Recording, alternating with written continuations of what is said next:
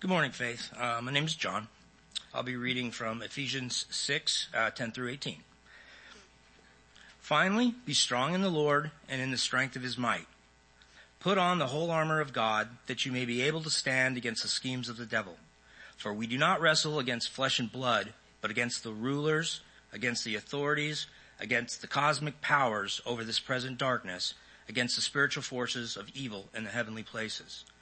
Therefore, take up the whole armor of God, that you may be able to withstand in the evil day, and having done all, stand firm. Stand therefore, having fastened on the belt of truth, and having put on the breastplate of righteousness, and as shoes for your feet, having put on the readiness given by the gospel of peace. In all circumstances, take up the shield of faith, with which you can extinguish all the flaming darts of the evil one, and take the helmet of salvation and the word of Spirit, which is the word of God, praying at all times in the Spirit, with all prayer and supplication.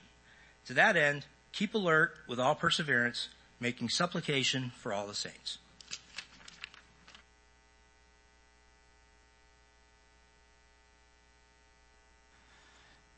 Thank you, John. Appreciate that. Been good getting to know John over the last couple of years. I want to say, just prior to a baptism Sunday, a couple of years ago, we got to meet John, right? At the time, and done a great job surrounding himself with brothers in Christ and things, and so I just appreciate that. Thanks for that reading this morning.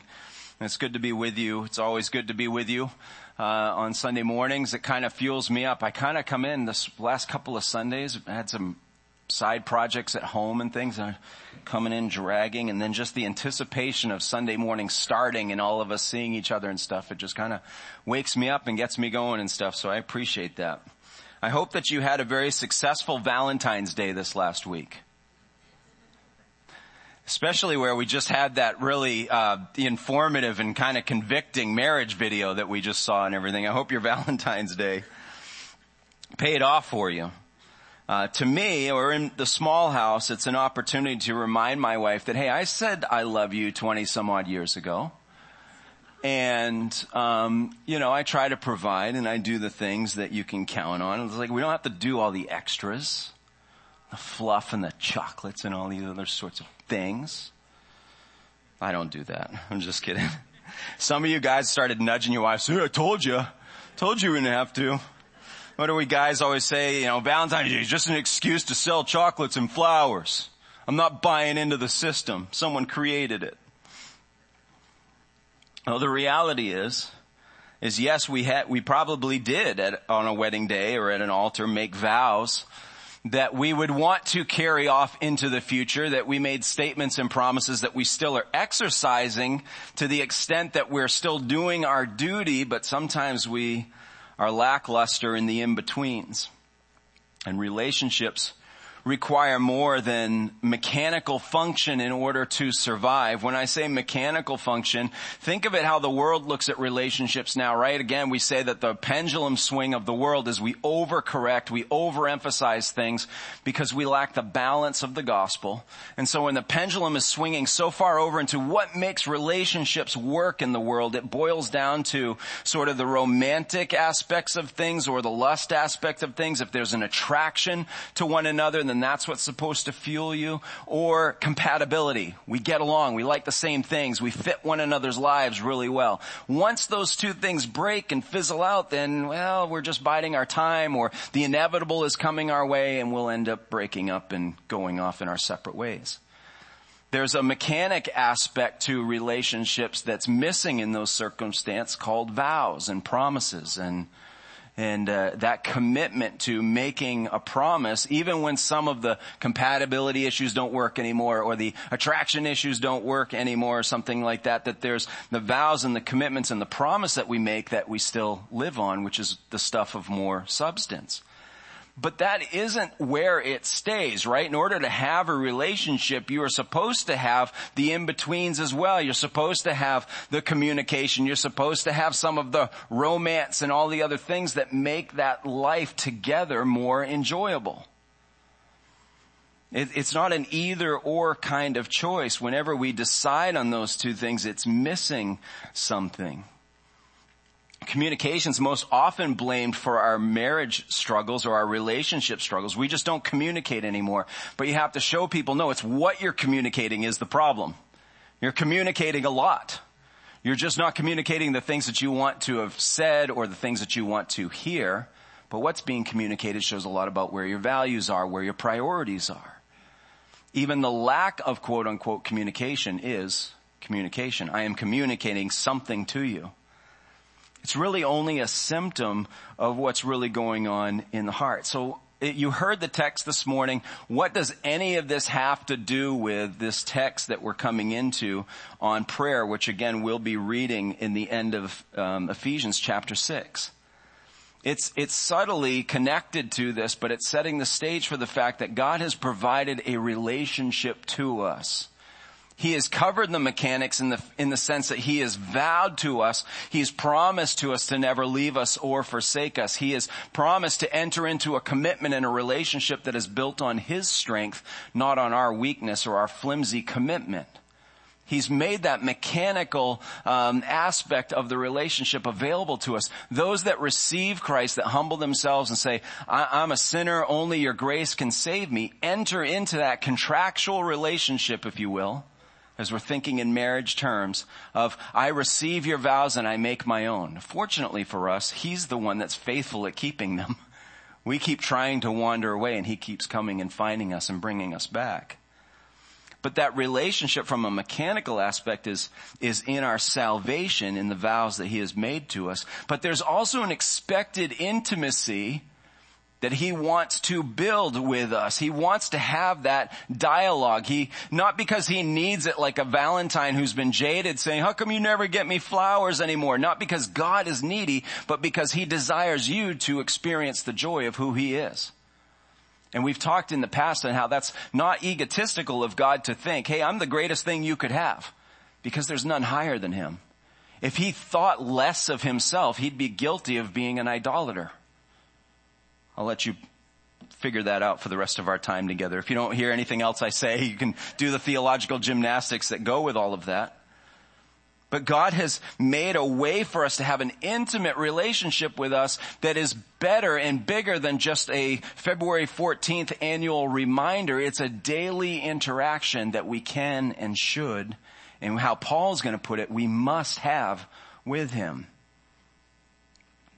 The degree to which you and I come to the Lord in prayer, how we develop that intimacy of communication with him, reveals where our true focus lies. It reveals what world, what battle we're really fighting in. Remember, we've been talking in Ephesians 6 that all that we are involved in is in a spiritual world. That is the real world. The world of the unseen is actually the real one in which we're performing in front of. That's not to say that the things that we do in our day-to-day don't count. We're making the exact opposite point. That everything we do in the mundane is a part of the impact it makes in the spiritual world. But that's the world that we don't want to give a lot of thought to. We don't want to give a lot of credit to. We don't want to entertain that notion because it's unknown to us. It seems unnatural and it seems bizarre to us. Paul is trying to bring us, usher us into that world, saying, no, that's really where the battle lies. And to think that you can go into it or sustain yourself through it or to maintain a relationship with God without this communication that he's given us is foolhardy and short-sighted. Paul has been listing out for us what's clearly needed for battle. He says that we have to gird ourselves with a belt that kind of cinches everything together. That is the truth of who God is. And the readiness that comes with that makes us mobile to be able to engage in the fight. He says that belt cinches everything up so the articles of clothing aren't loose, that we can be mobile. He's told us that he's given us his rightness or his righteousness, his purity. And he says, I want you to wear it like a breastplate. I want you to put it on like armor around you, because our own righteousness is full of holes, right? Our goodness doesn't last more than 20 minutes. And so he says, I've got perfection for you given to you by Jesus. The Son came and demonstrated that he is perfection. He lived 33 years on this earth perfectly for us on our behalf. And he says, here, put the armor on.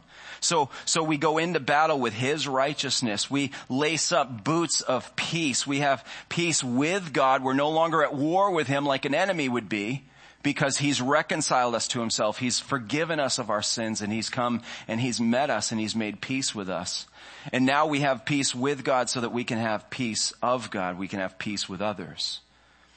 He says that we can extinguish all the arrows of the enemy firing in us because we have a shield of faith. We believe that that will extinguish all of those attacks. And he says to put on the helmet of salvation. This is all that Jesus has awarded us because of his faithfulness to the cross, his resurrection from the tomb. And he says, because of that, you have eternal security. You have salvation able to cover your head, to protect you in the most vital part of your body, and to protect your mind. And then he said to us last week that we go on attack with the sword of the Spirit, which is the Word of God, which has been preserved for us to know it, to study it, and to hide it in our hearts, as the psalmist says. And so last week we launched from there, challenged to expand our view of the spiritual world beyond just this defensive struggle. We said that all of us are aware of the spiritual world whenever we're getting beat down. We make the expression, oh, Satan's on the attack. The devil's coming in on me. And that's fine. It's okay. I'm not looking down on us for acknowledging that. But that seems to be the only time we give the spirit world any credit. Rather than seeing, I have been called into it to swing that sword, that word of God, into dark territories to tackle and attack more territory for the kingdom of light. That we seldom see ourselves as being put on the offensive, and instead we're just told to hold still and to resist in a defensive way. But Paul is calling us to both. And his prayer request, when we get to the end of our passage, you're going to see, is for his own strength and boldness to stay on the attack. And it's pretty profound how he gets there. So let's go into our text. We're going to pick up in verse 18, where Paul tells us that we are to be praying at all times in the Spirit with all prayer and supplication. To that end, keep alert with all perseverance. So we'll break down several of these phrases as we go forward. Because in order to fight successfully in the spiritual, or what we like to refer around here as the real world, we're going to need to ready ourselves for battle through prayer. Paul says that we are to be praying at all times in the Spirit. Now, when he gets to this part of his list, he's not just adding this, I don't think. He's just adding this as another thing in the list. Of all the great things that we've seen already spelled out for us, he's not just adding prayer as another piece of this. Because remember, we said part of our temptation is we pick and choose the armor that we want. And I think if we see prayer in that same way, which is what we have a habit of doing, is that we selectively, I'm just not a person of prayer. You know, that person's more gifted at praying. Why? Because they're eloquent at it, or they know how to drop the right scripture bombs right in the middle of it or something. That's just not my thing. And so we have a tendency to segment out prayer. But I don't think Paul is meaning it to be just another item on the list. Not that he's making any of these things just individual items. They all interact together. It's all part of the armament. Prayer isn't just another effective weapon. It is the effective weapon, just like the sword of the Spirit is the effective weapon, just like the breastplate of righteousness is an effective piece of defense armor. So we look at each of these individually as that's what I need. That's what I need to live by. Prayer, as it relates to all the other pieces, means that when we have access to the Lord in prayer, it's because of the righteousness that's been given to us. When we pray to the Lord and he actually listens to us, lets us show up in his presence, that's because of the peace that has been given to us, that he has earned because he defeated our enemy. And he's allowed us access to him. When we pray, we have to exercise faith. If I'm saying, Lord, please hear my prayer, and you're looking at me, you're like, he thinks he's talking to somebody. Because in my faith, I believe somebody is on the other end of the line listening. And then I have faith that the things that I'm praying for, as they are in His will, those are the things that He will and can do.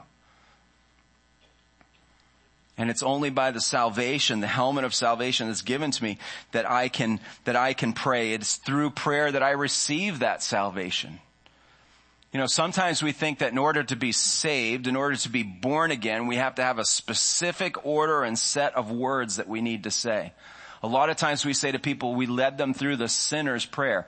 Most of the people I talk to, when they refer to that, they know it's not a formula. They know it's not, well, you have to say it precisely this way. It's just a helpful tool to lead people from the place of, I know I'm a sinner. I know I don't have my own righteousness. I know I'm not right before God. I need His rescue. So I'm asking Him to save me from my sins and be the Lord of my life. Not a very complicated prayer. Sometimes it sounds like, okay, God, I'm done fighting. I can't resist you anymore. I can't figure out my life. Please save me, rescue me, change me.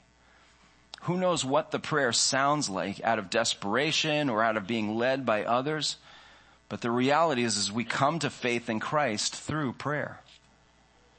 Even the sword of the Spirit is related to prayer, because as you and I are more informed in the Word of God, our prayers are more focused. They're sharper. They're more strategic because the Word is guiding us in it. So Paul gives us some encouragements here, some qualifiers, if you will, on how we're supposed to pray. And as we go through these things, I want to really just, the main point I want to get across to you is, don't think so much about form. Sometimes we get so hung up on form. Like I said earlier, somebody that comes up and prays very smoothly or something like that, we think, that's a prayer. I want us to start eliminating the impressions, the human impressions we have of prayer, and understand that it's dialogue between us and a God who will allow it.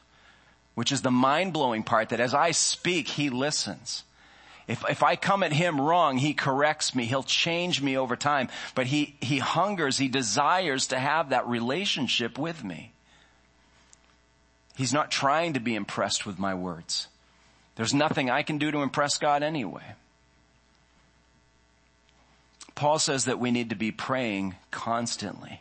He says praying at all times. Now, fortunately for us, he's not looking at time in the same word that we get for like looking at the watch or measuring minutes or hours or things along those lines.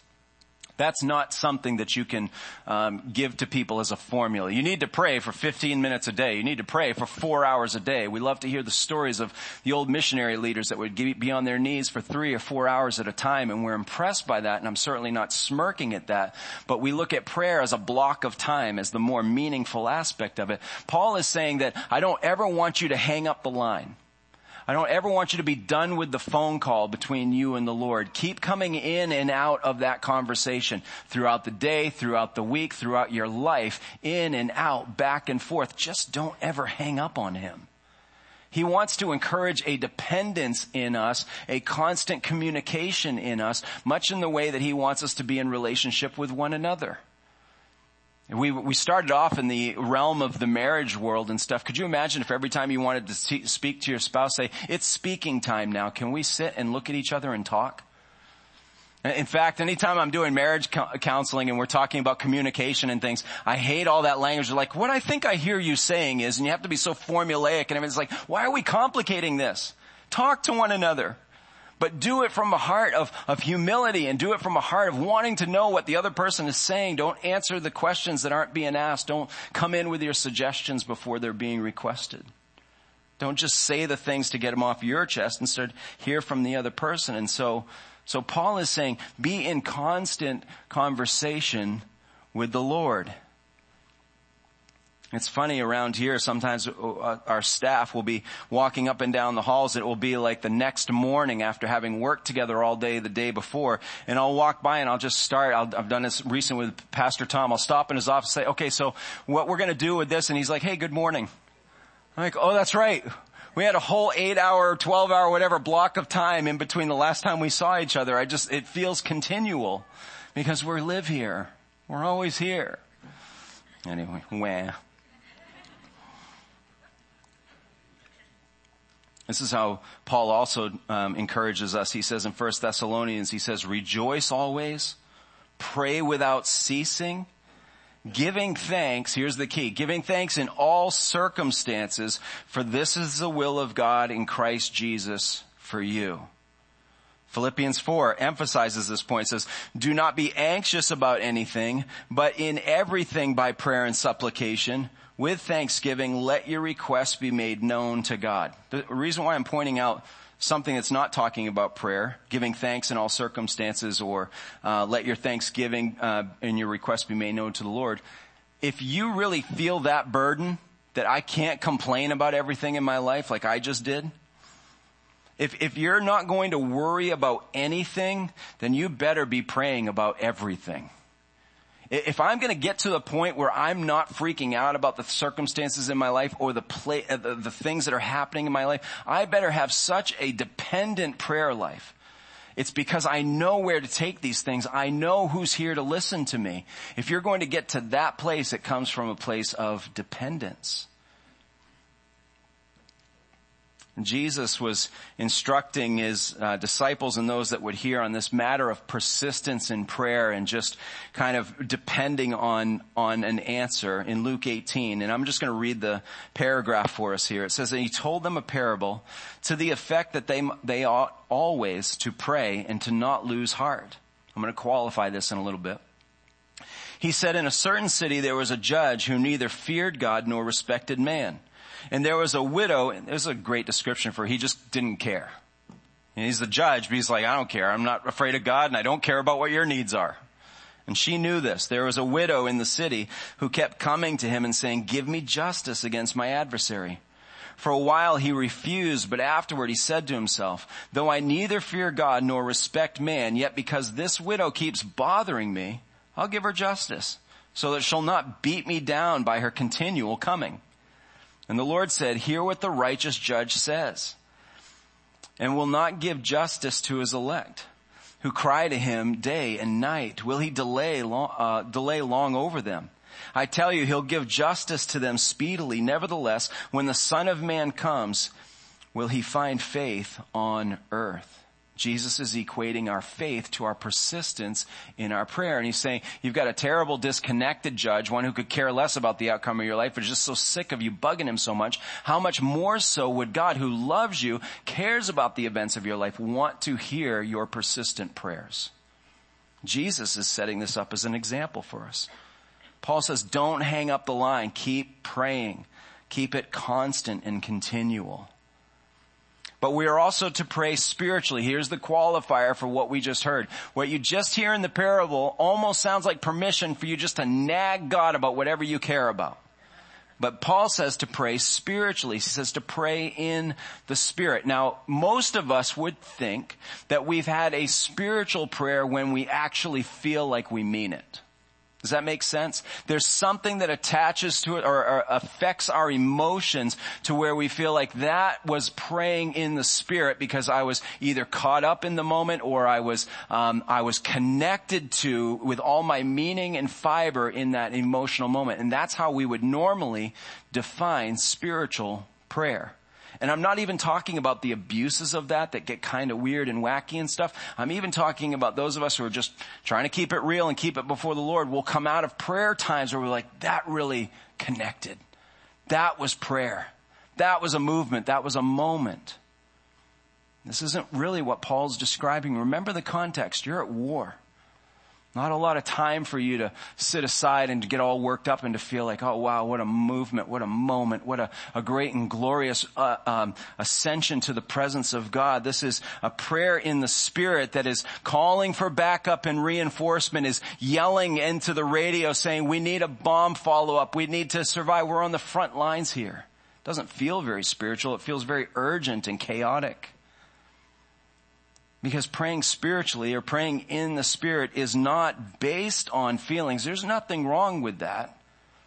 But that shouldn't be the goal, or that shouldn't be our qualifier for whether or not we are praying spiritually. It's not a now I mean it kind of prayer. Really, this goes back to what we said in John 14 when we were studying that gospel. When Jesus said, if you ask anything in my name, I will do it for you. which sounds again like a blank check. If I say I finally want to be drafted into the NBA and I call out in Jesus' name, I claim it, it's going to happen, even at my ripe old age. And if it doesn't happen, then everyone says, you just didn't believe enough. That's not what we're talking about here. Jesus says if you ask anything in agreement with what my name endorses, with what mission I have engaged in, or in the ways in which you see me doing things, if you pray in agreement with my character and my conduct and who I am, if you pray in relationship to my name, I'll give you anything. Not anything you want, but anything within that will. I'll do it for you. So as we're praying in the Spirit, we are praying in agreement with how the Spirit is moving. We're praying in agreement with the will of God, and we're saying, Lord, just do your thing and help me to be a part of it, a presence in it, help me to witness it. This is how Paul told us in Romans 8. He said, the Spirit helps us in our weakness, for we don't know what to pray for. Paul is saying we, not you guys. He's saying me, great apostles, starter of churches, people that will be reading my writings for thousands of years. We don't know what to pray for. Not as we ought. But the Spirit himself intercedes for us with groanings too deep for words. And he who searches hearts knows what is the mind of the Spirit, because the Spirit intercedes for the saints according to the will of God. Now, this is how I interpret this. Just my translation. Because Brent prays for things that God isn't in, and he begs him for it, he goes, I'm going to make this count. I'm going to scramble up Brent's words, and I'm going to present him, Lord, this is really what Brent needs to be praying. He's not right now. He's praying, bail me out, help me out, give me more, whatever. Make me an NBA player or something like that. Really what he needs is he wants strength to walk in your will. What he wants is the ability to show grace and forgiveness to his enemies and all these things. So we're going to keep praying for Brent even though he's not praying the right things to his Father. Very loose translation. That's the conviction I received from it. If you want to study that deeper and come and correct me. But again, according to the will of God, that's how we pray in the Spirit. An old commentator back in the day said, prayer is not getting man's will done in heaven. It's getting God's will done on earth. I'm not just trying to bend God's will my way. I'm asking him, how can I aid you in doing what you want to do here? That is not as easy as a prayer when you think about what that actually plays out to be, what it might mean in your personal context. It's not a very easy prayer, and so you need the Spirit to interpret that to the Lord. You need the Spirit to endorse that prayer, so you want to be praying in his will. But Paul says also that we are going to be praying in a varied way. We're going to be praying differently, and I don't just mean praying different so that people go, oh, that's a different prayer. But different types of prayer. He says with all prayer and supplication. All prayer in that sense is more of that general kind of just pray with a deep sense of need, pray with a sense of dependence that you know the one you're talking to can actually do something about your prayer. So then he backs it up with supplication. He says, and then get specific. Start making requests to the Lord. Ask him for things. You said, you just got done saying we can't. I'm just saying we don't know how to. We ask for the wrong things, but he doesn't say stop asking. He's patient with us. He's gracious with us. He will take, even as we do with our kids, sometimes we'll take these outlandish requests and it'll kind of cause a little smile to come to our face going, that poor kid doesn't know what they're asking for. Or doesn't even realize how far away they are from getting what they want. There's no way I can do that for them. There's an aspect in which God hears our prayers and will take them and just pour all kinds of grace in the receiving of those prayers. But he wants us to keep trying. He wants us to keep going to him. He wants us to ask specifically as we get further into this text on behalf of other people, on behalf of the things that he really wants to do in your life. So Paul is saying to get specific in your prayers. Pray, request prayers. There's nothing wrong with that. It is a form of prayer. My question for you is, are those the only prayers you pray? That's why he says all prayer and supplication, because he's indicating there are different ways to come to the Lord, different seasons in our lives, different moments in our lives. Sometimes you pray all different things in one prayer session, for lack of a better word. There are many different circumstances that are going to require different approaches to prayer. We already said that the prayer of the context that we're in war means it's probably going to be more urgent, a little bit more humanly chaotic. Lord, I don't even know what I'm asking for. I just need you to rescue me. I need your help. But I'm just showing you I trust you and depend on you. Please make my words mean something here. That's one form of prayer. There's a time to be separate, like we feel like on Sunday mornings we can come in worship and adoration. We can block out the things of the world and say, Lord, I just want to lift your name up this morning. I just want to be reminded how good you are. This music is bringing that to mind, and I want to offer that up to you. Or this time in prayer or testimony or something. It's all just reminding me how good you are. That's a form of prayer, and there's always time for that. Sometimes we have to just come to him and confess. I don't know how many times I come to the Lord and say, I know what I should pray, but right now I just feel kind of blocked from praying the right things because I know I'm not right with you. So change me, forgive me, help me to clutter away all the stuff that I want to hold on to that you've already said you've let go of because you've forgiven me in it, because your mercies are new. So Lord, I just got to confess this to you, or I just got to give you thanks. I got to thank you. Go through the list. Spend some time just going through the list. You'll be amazed at how the list will grow once you start it. Pray prayers of intercession. Come to him on behalf of other people that you care about. We'll talk about even some of the people you don't care about. Come to the Lord on behalf of others. It's an intercession prayer. Mediation prayer. I'm amazed. I saw it again in part of the annual Bible reading and stuff. I saw how Moses in his humility just kept coming to the Lord on behalf of these people that any of us would have given up on so much earlier in the journey. And he just kept saying, Lord, put it on me, put it on me. Don't wipe us out on behalf of or because of the wickedness of the people. Do this for your name. Moses kept mediating for the people that couldn't do it for themselves. Paul's also telling us to pray vigilantly. He says, keep alert. He says, having challenged you to pray, this is how I want you to keep alert, to keep on the ready.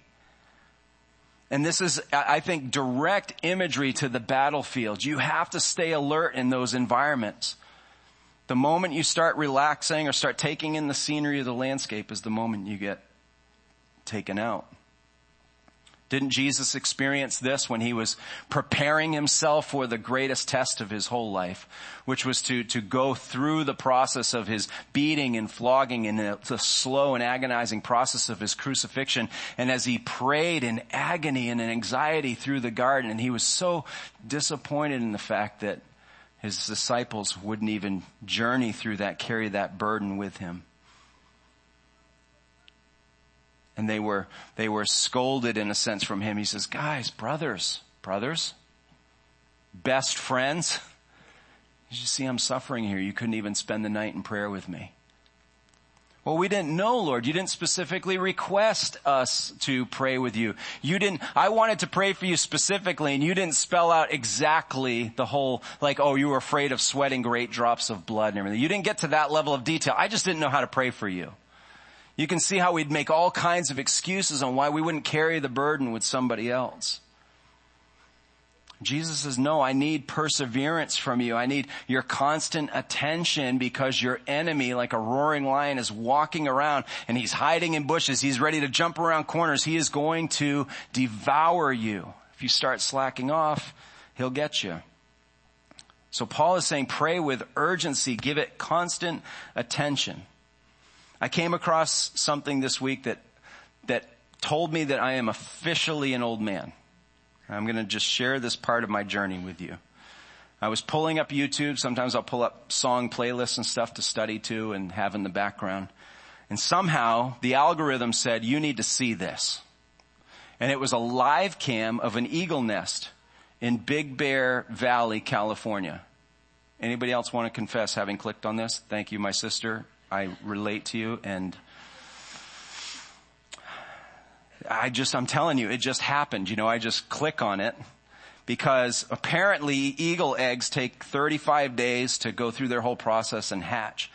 And when I saw the video, probably why it was picking up in popularity, Jackie and I are friends now, Jackie the eagle, she's getting ready to hatch these eggs. She's 35 days when I first clicked on it. So it's like it could happen any moment.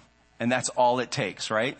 Anything could happen at any moment. And this webcam is affixed to a tree. She doesn't know that's there. She doesn't realize she's a celebrity. She's having her own Truman Show experience and nobody knows. And all you see behind her is this amazing vista of California lake and mountains and everything. It's just so relaxing. And you're just watching this and you're transfixed by this whole process. But what I've noticed is Mom is laying on her 2 eggs. It's adorable how she gets all nestled in there. I have to keep showing my kids, look, she's changing positions. She starts going like this, getting them all warm and toasty. She looks adorable, and eagles have always been my favorite animal, and so I'm just fascinated by them. But I see her rest from time to time, but it's only when all the other threats have gone to sleep themselves. All during wake time, which is hours upon hours. And I'm not just watching it hours upon hours, please understand. It's in the background though. I do check on it every once in a while. So I'm in it with her, you know. And, but anytime I check, she's just doing this. She's looking everywhere. You hear every little sound and her head's going this. Planes coming overhead. Her head scoops down a little bit and she looks up. She's just making sure if that thing gets any closer. She doesn't know what it is, right? She is constantly alert. This is what Paul is talking about. Praying in vigilance. Having your head on a swivel, and birds like almost go around, right? It's like she's looking way behind and all these kinds of things. She's got all the degrees covered, and she is not relaxed until she knows the threat is behind her. This is, I think, what Paul is getting at, because the biggest threat to an urgent prayer life is a lack of care for others. She is so vigilant and urgent because she's making sure those 2 eggs make it through their whole process, that those babies are coming. And she's ready for that because of her protection for someone else. The reason why you and I don't pray urgently enough is because we just simply don't care about other people's needs as much as we should. The prayer list would never end if we did, right? So this is how we ready ourselves for battle, through prayer, but we also need to ready others for battle through prayer. Let's look at the rest of our text here. Picking up at the last part of verse 18, he says, making supplication for all the saints. For all the saints. And also for me, that words may be given to me in opening my mouth boldly to proclaim the mystery of the gospel, for which I am an ambassador in chains, that I may declare it boldly as I ought to speak. This is not that subtle to the readers in Ephesus when he says, I want you to pray for all the saints. Remember what we've worked through earlier in the book, that there could have been discord and tension naturally in that church because they were coming from different walks of life. We had slaves and slave owners in the same church. We had Greeks and Jews in the same church. We had all these natural barriers that would have caused division and wedges against people. And he's saying, don't exclude anybody. Pray for even those that you're kind of having a hard time being in Bible study with. Pray for those that you're having a hard time serving in nursery with. These are all the things going on in Ephesians, in the Ephesians church, because they had natural tensions and discord amongst each other. And so Paul isn't saying, hey, pray for the ones that you're close to. Pray for the ones in your accountability group. He's assuming that's going to happen. He's saying, pray for all the saints. Remember, the entire book is leading us towards unity amongst the believers in Jesus Christ. You don't get any more unified until you start praying for the needs of other people first, and then start even praying for those and their successes and their blessings of the people that you might be at odds with, the people you might be at disagreement with, the people you know need grace and forgiveness and healing and any of those things. So Paul is saying pray for all the saints. He doesn't come out and say, especially those that you're upset with and everything. I'm making a bigger deal out of something he's not saying. I understand that. But we can't miss that aspect that he had already been dealing with some of the tensions. dealing with some of the missteps, saying the whole testimony of who we're following, all the unity that Jesus has given to us, the peace that he's given us between us and God when we were at one time enemies, falls apart if you're not willing to pray for each other.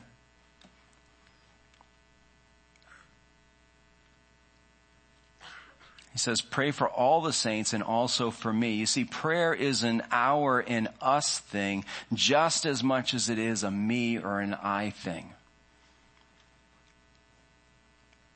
Keep in mind that the Lord's Prayer started with our Father, not my Father. Your prayer life is at its strongest when it's focused on the blessing and success of others rather than being consumed with your own personal requests and needs. Please hear what I'm saying. Your stuff still matters to God. You still speak to the Lord about your things. But keep in mind that proportion says a lot about who you're fixated about.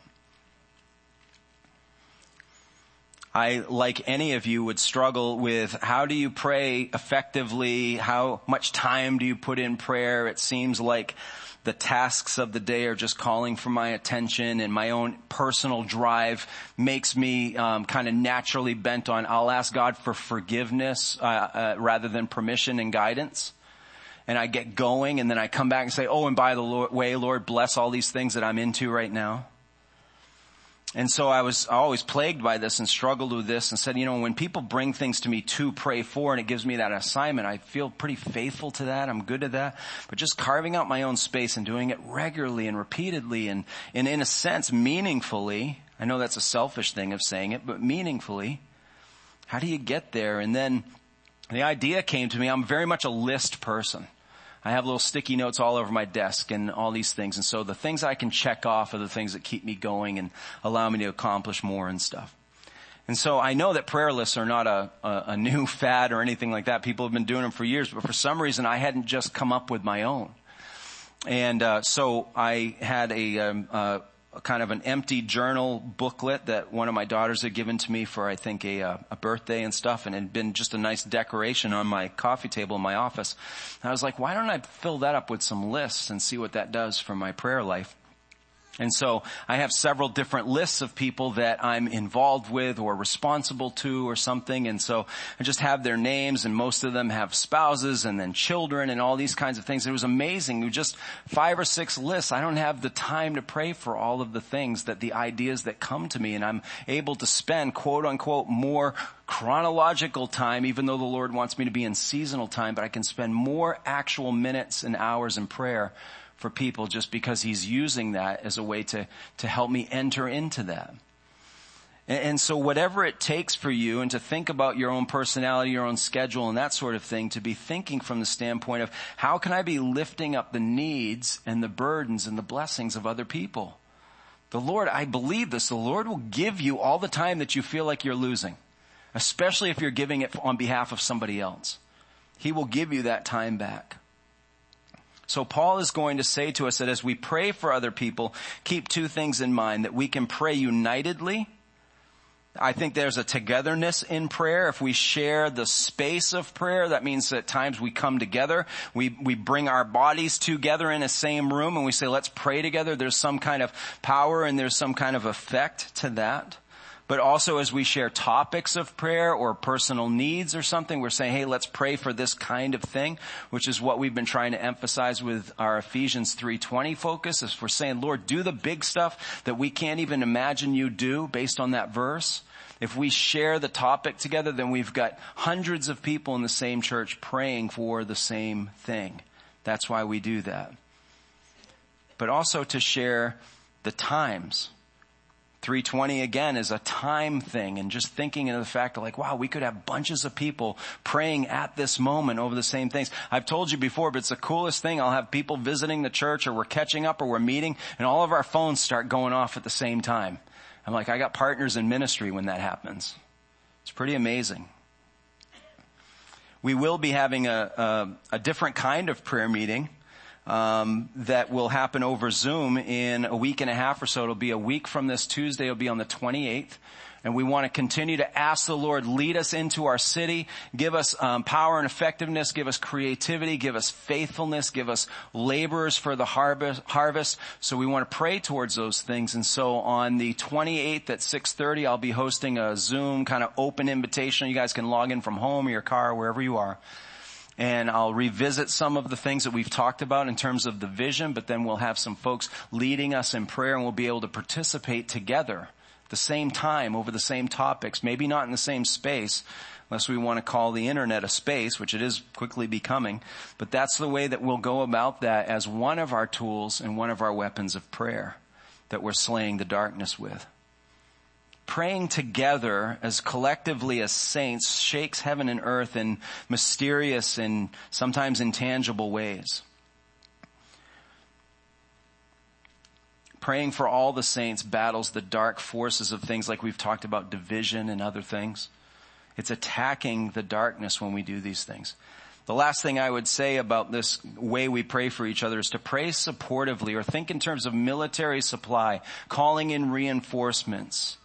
Paul is saying, I'm asking you to pray for me as your representative who's going to be in unique places that you can't be or won't be. I'm asking you to give me words and boldness, and to be able to declare before before my audience the truth or the mystery of the gospel of Jesus Christ.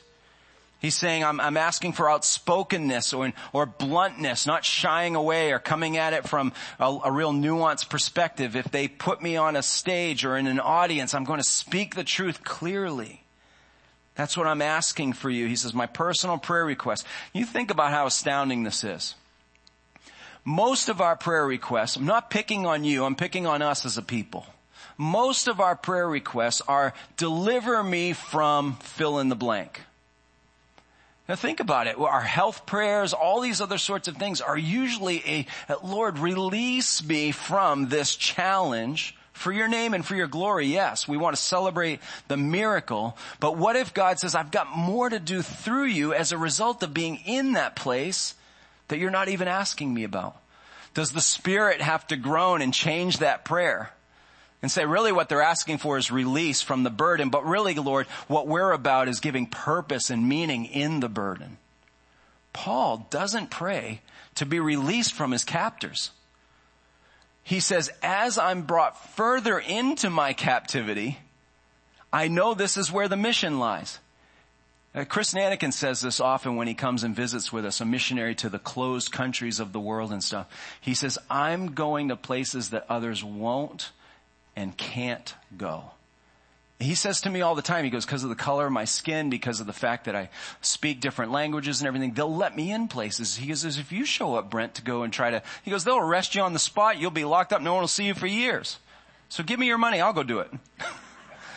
You see, there's some impact and some strategy in that, to understand that's where Paul is saying, I am going to those places. So I'm not asking for freedom. I'm not expecting to be at the potluck next week with you guys.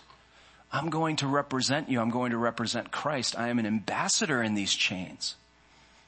It's profound if we really think about it. Lord, how often do I pray for release when maybe you're giving me a greater strategy? Maybe you're giving me something better than I could have ever imagined. The key point here is that spiritual prayer desires God's outcomes more than our own.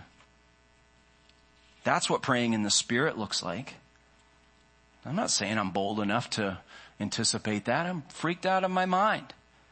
But Lord, that's where you come in. You'll give me the strength when the time is right. Let's wrap this up now. Our prayer ties all of the armor of God together. I've been so appreciative of all of your response to this message series and your participation with me in part of my study and encouragement and things. I want us to see how important prayer ties all of this together. It is a necessary component of fighting the battle that we often can't see. Instantly praying to the Lord in an invisible kind of world just ushers us into that spiritual world of what we call the real world. So we need to be engaging in that continually. You say, I can't really do that for long periods of time. I can't keep my concentration. I'm with you. Man, I have a whole bunch of things I can't wait to pray to the Lord about. I get 3 sentences in and I'm thinking about eagles and nests and all these other distracted things and all these kinds of, I don't know. Maybe praying shorter but more often keeps our prayer focus together. Don't put time as the big, I prayed for an hour, I must be doing things for the Lord. Keep the line open and go to Him often and regularly. There's something to be said about time spent in prayer. Please don't hear me talking you out of that discipline. Prayer, though, at times thrown up in a desperation, is meant to be a working partnership with the will of God for our life and the lives of others. We need to pray specifically, Lord, I need you. This person needs you right now. I'm throwing out a lifeline. But God has given us many different ways to approach Him, and all should be a part of our regular practice. Let's not overthink the mechanics, the words, all these kinds. A lot of us won't pray in public because we don't have the right words or phrases. Strip that away. Let's humble ourselves and say, I don't know. I just need to talk to Him. And if He'll hear me, if you're saying He'll hear me, then I'm all in. I know it's scary, but it shouldn't be. Make the focus of your prayer the most important part. We need to keep a vigilant watch over our hearts and the lives of others through prayer. Think of that eagle in the nest looking in every direction at all times through prayer. The impact that we could have on the forces of darkness and the unity of our church just by simply praying for one another would be more than we could ask or think, because it would be by the power of the one who has conquered all, and He's the one who's just waiting to talk to you. He wants to keep that relationship alive and open because He allows us to simply just come to Him and speak and to hear. Would you please stand? Let's pray together.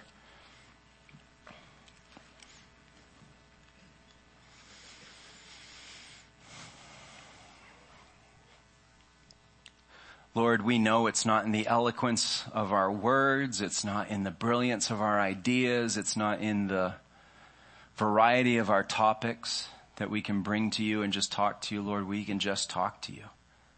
We don't take it lightly, Lord. We don't come at you flippantly or without respect. You paid too much for us just to be able to walk into your presence. But at the same time, Lord, you've stripped away all of the pomp and all of the material need and all of the ornaments and all of the other things that used to be a part of approaching you in prayer, because you want a relationship with us. You ripped that veil in half so that we could come and be in your presence. And so, Lord, forgive us for squandering this great access. Forgive us, Lord, for making our prayers or the lack thereof about other things rather than just being amazed at the fact that you're hearing me right now as I talk to you. As I think about 5 other thoughts in my mind, as I think about wondering whether or not people are going to hear words that make sense come out of my mouth, you're still listening, looking for the content of my prayer, and just glad that I'm entering into a dialogue with you. I can't believe it. So Lord, help us to be amazed by this and help us to step into this boldly, because that's what you've encouraged us, commanded us to do. And let's do it for others, Lord. Help us to get a greater burden for the needs of those around us, knowing that the simple but most effective thing we can do is lift them up to you, to bring them up before you. I don't know what you do with that. I don't think it's in the numbers of people. I think it's in the heart and the care of it. So multiply it, Lord. Do it to great effect as we carry the burdens of our brothers and sisters. Help us to step into the territory of darkness, Lord, swinging a sword of your truth, tackling and conquering new territory for your kingdom. Do all of this, Lord, through your powerful name, and it's in that name, the name of Jesus, we come to you in prayer. Amen.